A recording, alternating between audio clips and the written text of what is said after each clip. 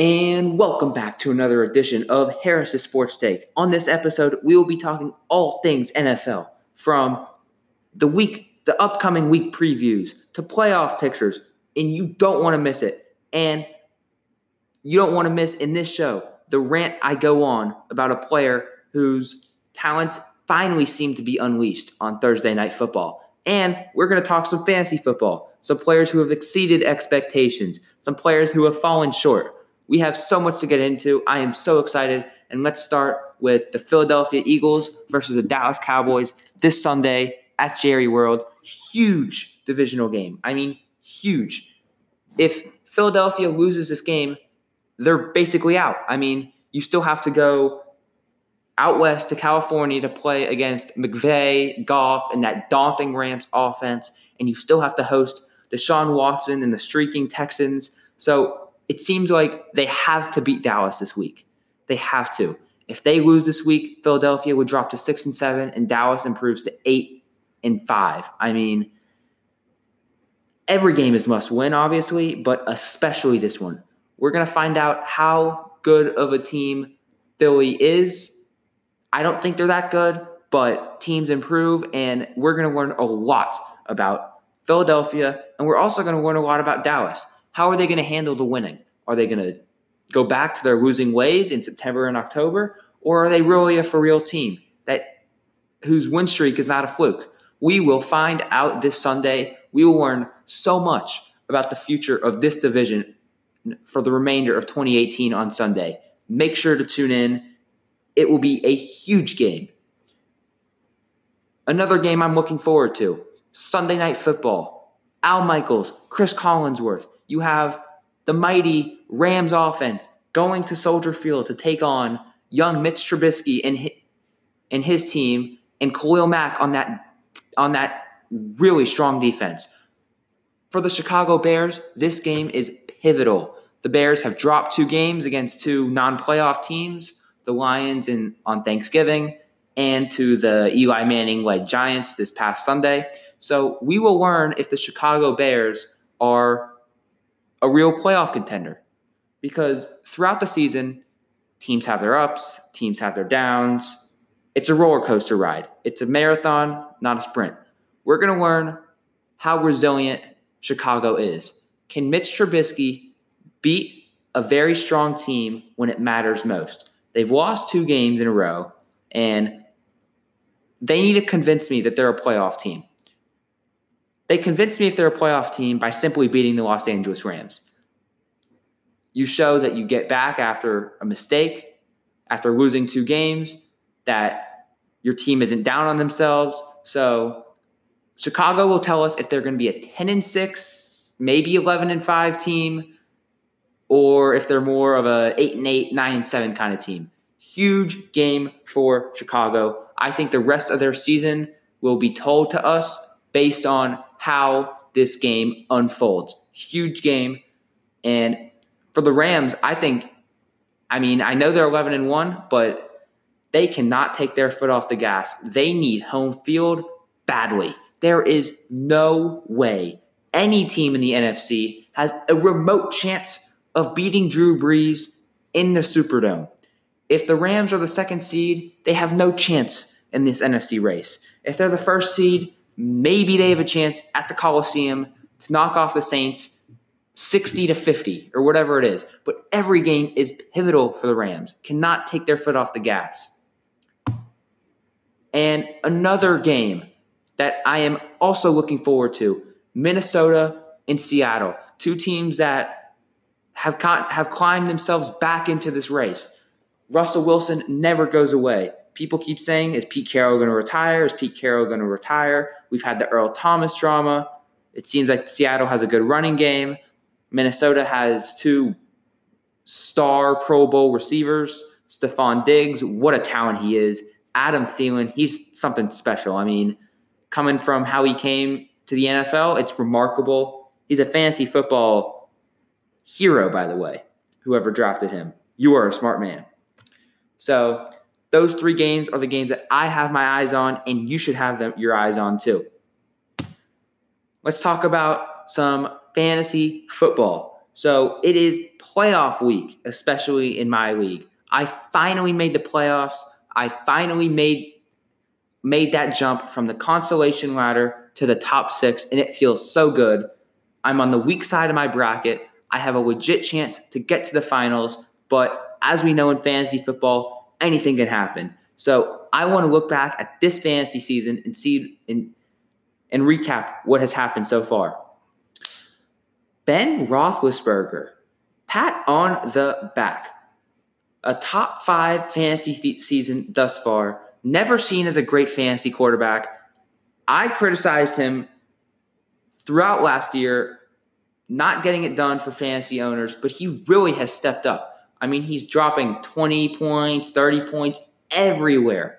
And that's a huge surprise. And Patrick Mahomes, who would have thought that Mahomes would be throwing touchdowns like they grow on trees? I mean, I thought the Chiefs would be an average team, but there's reasons why I am not the one drafting quarterbacks. I didn't think Patrick Mahomes was that good. I thought he could be okay, but man, there's a reason why analysts are analysts and GMs are GMs. It is just that simple. Rob Gronkowski, what happened to him? I think he is just physically, mentally drained. He's not what he was a few years ago. He's been unproductive. I think he's the tight end number 14 in ESPN PPR standard scoring. Just a disappointment. And some other tight ends have really caught my eye this season. I mean, Eric Ebron, George Kittle, Jared Cook, and Austin Hooper. All 4 guys I just listed are on non-playoff teams at the moment, but they're ahead of more familiar names such as Kyle Rudolph, Jordan Reed, Jimmy Graham, and Gronk. I mean, the tight end position is just dying down. It's fascinating how these teams that are so much weaker rely on their tight ends so much more.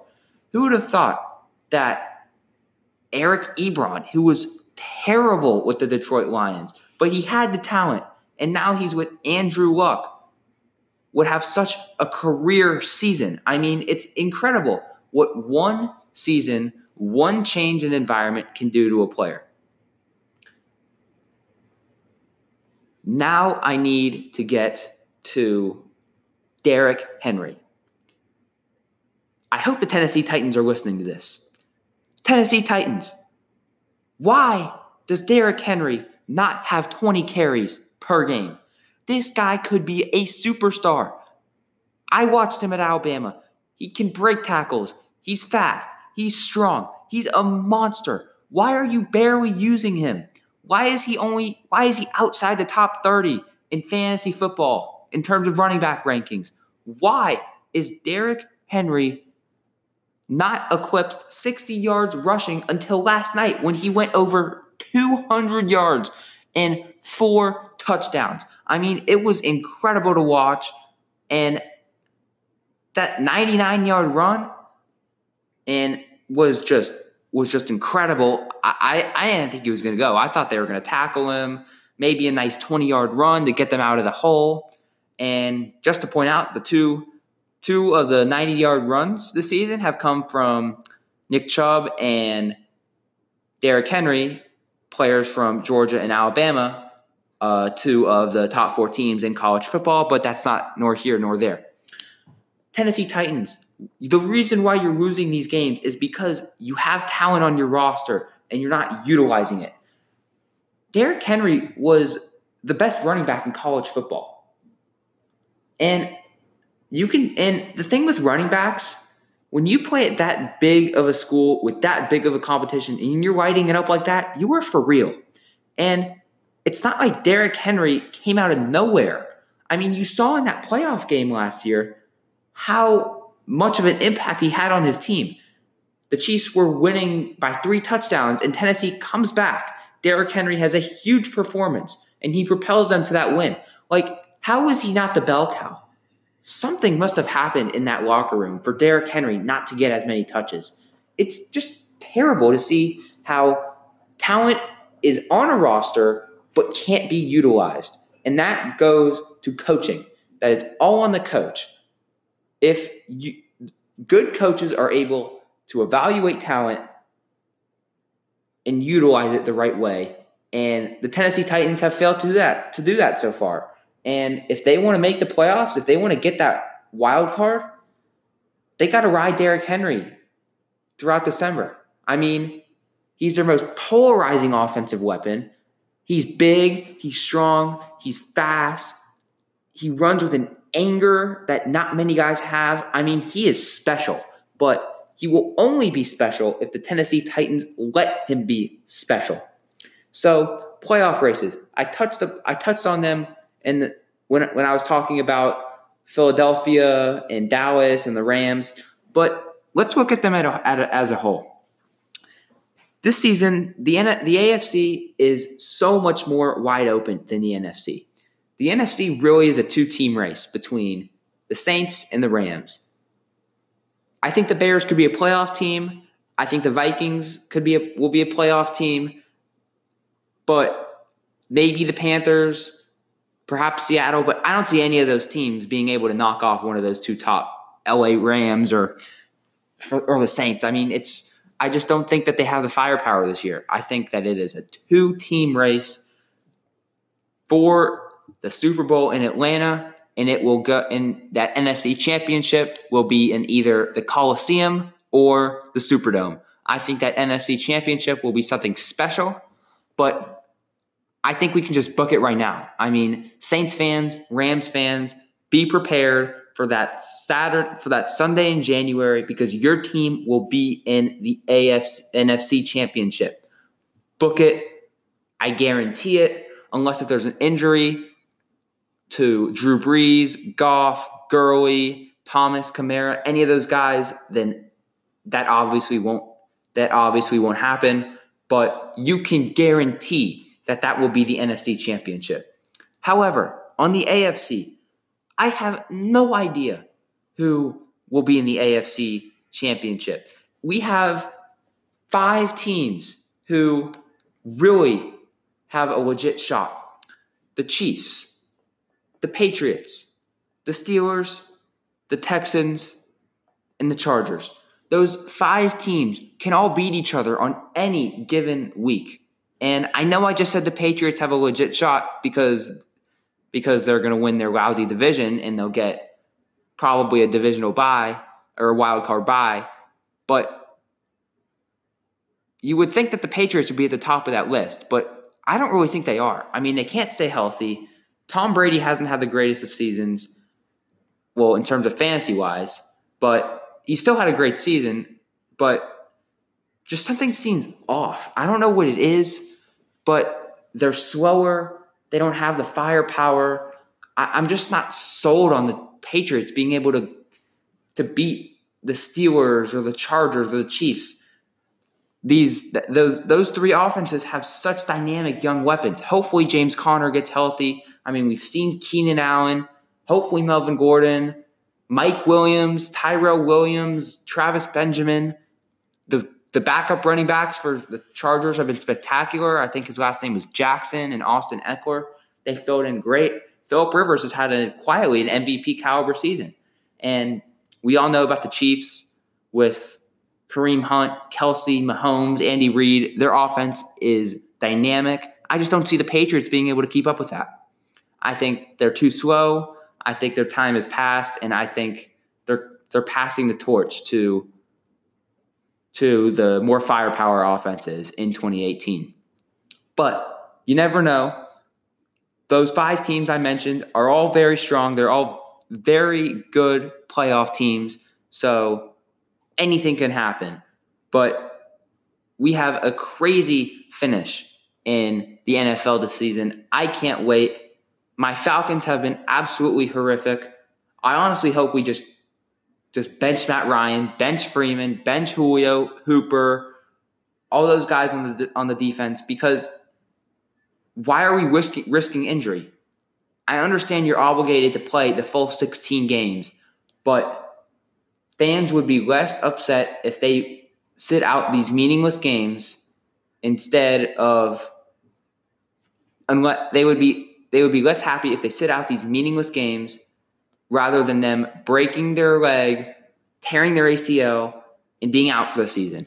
It's just so frustrating how the risk that these teams run. I mean, the New York Giants, you have no chance at the playoffs. I know there's a 0.0000002% chance. I know you want to sell tickets. I know you want to expose Saquon to as many defensive schemes as you could, but him and Odell Beckham are the cornerstones of your franchise. I mean, if you don't have them healthy at the beginning of 2019, you have no chance. And you don't want to be a team in pro football that tells yourself at the beginning of the season, before week 1, we have zero chance at the playoffs. That is just wrong. And if one of those guys is out, their whole franchise takes a huge hit. That coaching job is less attractive if they, for some reason, want to move on from Pat Shurmur. That free agent destination could be less attractive. It would just be devastating to the franchise. Like Aaron Rodgers too. Why are the Packers risking injury? This man is not healthy, and I get it. If you still have a chance at the playoffs, you go for it. But they basically are out of the playoffs. This man is one of the greatest quarterbacks of his generation. He's on a huge contract. That contract would turn into a disaster if he tears his ACL or hurts a shoulder or an ankle or whatever it is. It's just not worth it. When your team is not succeeding, it's important for the management to know that. Don't risk injury. Aaron Rodgers is incredible. You have no team without Aaron Rodgers. And why would you want to jeopardize your starting quarterback's health at the end of a meaningless season when he really hasn't even been healthy for almost 2 years now? Ever since he hurt himself last year at Minnesota, he came back and threw that pass off one leg against Chicago in week 1 on Sunday Night Football. But he hasn't looked like himself. He can't really move in the pocket. And he's not a threat to run as he was in the past few seasons. So my point is, these teams have to be careful. You have to understand when it is your year and when it is not your year. So I want to thank everyone for listening. I hope everyone has great success in their fantasy playoffs, except my league members. This is my year. I'm coming, but enjoy your NFL Week 14, and I will see you later.